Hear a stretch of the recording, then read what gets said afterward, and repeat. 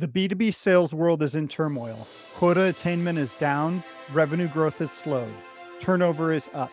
All of this is in the face of ever-increasing pressure to perform. Is it a surprise that the average sales leader stays in place for only 12 to 18 months? That's barely enough time to start executing the strategy. These problems are fixable, and we are going to serve the sales leadership community with this show. I'm Lucas Price. I've launched and exited B2B startups and built elite sales organizations. Now I want to give back by bringing you this podcast, Building Elite Sales Teams. It will be full of actionable best practices to help you excel as a sales leader. We're going to burn the churn. Let's get back to winning. Building elite sales teams is on. What happens when an interviewer is assigned a couple of topics they're supposed to cover with candidates during an interview? For a sales role, an interviewer might be assigned negotiation skills and resourcefulness. Typically, the interviewer may go to Google 15 minutes before the interview to find several questions on each topic, or maybe they'll wait and try to remember some questions they like while they're in the interview.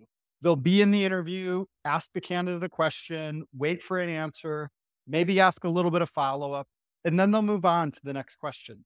The candidate only needs to be able to speak about each question for 3 to 5 minutes, and they've probably read enough on the internet about these topics to give good answers. Then the interviewer moves on to the next question.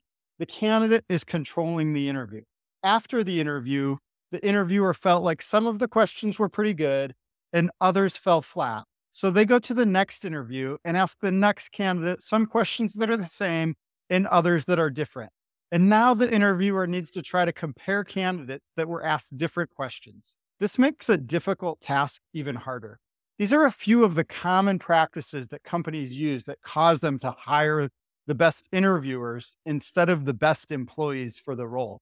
Without a proper plan, interviewing candidates just isn't very accurate. However, there are some things you can do to make interviewing more accurate. First, plan out each question ahead of time. Carefully select it and write it in your own voice so you can comfortably ask it to every candidate for the role. Don't ask 8 to 12 questions in one interview. Ask 3 to 4 questions and make sure that for each question, you have potential follow-ups ready to go deep into each question. A good interviewer may be able to successfully answer a question for 3 to 5 minutes just based on what they've read on the internet. You want to go deeper and find out which candidates have successfully worked in a similar context.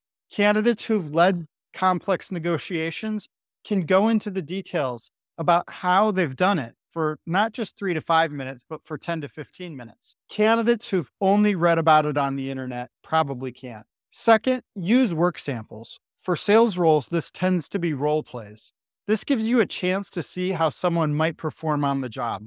Giving the candidate a recording ahead of time of what good looks like gives them an opportunity to prepare for it and gives you an opportunity to see how the candidate can perform when they've had a chance to prepare. Third, research shows that for complex jobs, behavioral interview questions are particularly effective. These are questions that ask the candidate to relay specific stories about how they've handled challenges related to those they'll face in this role.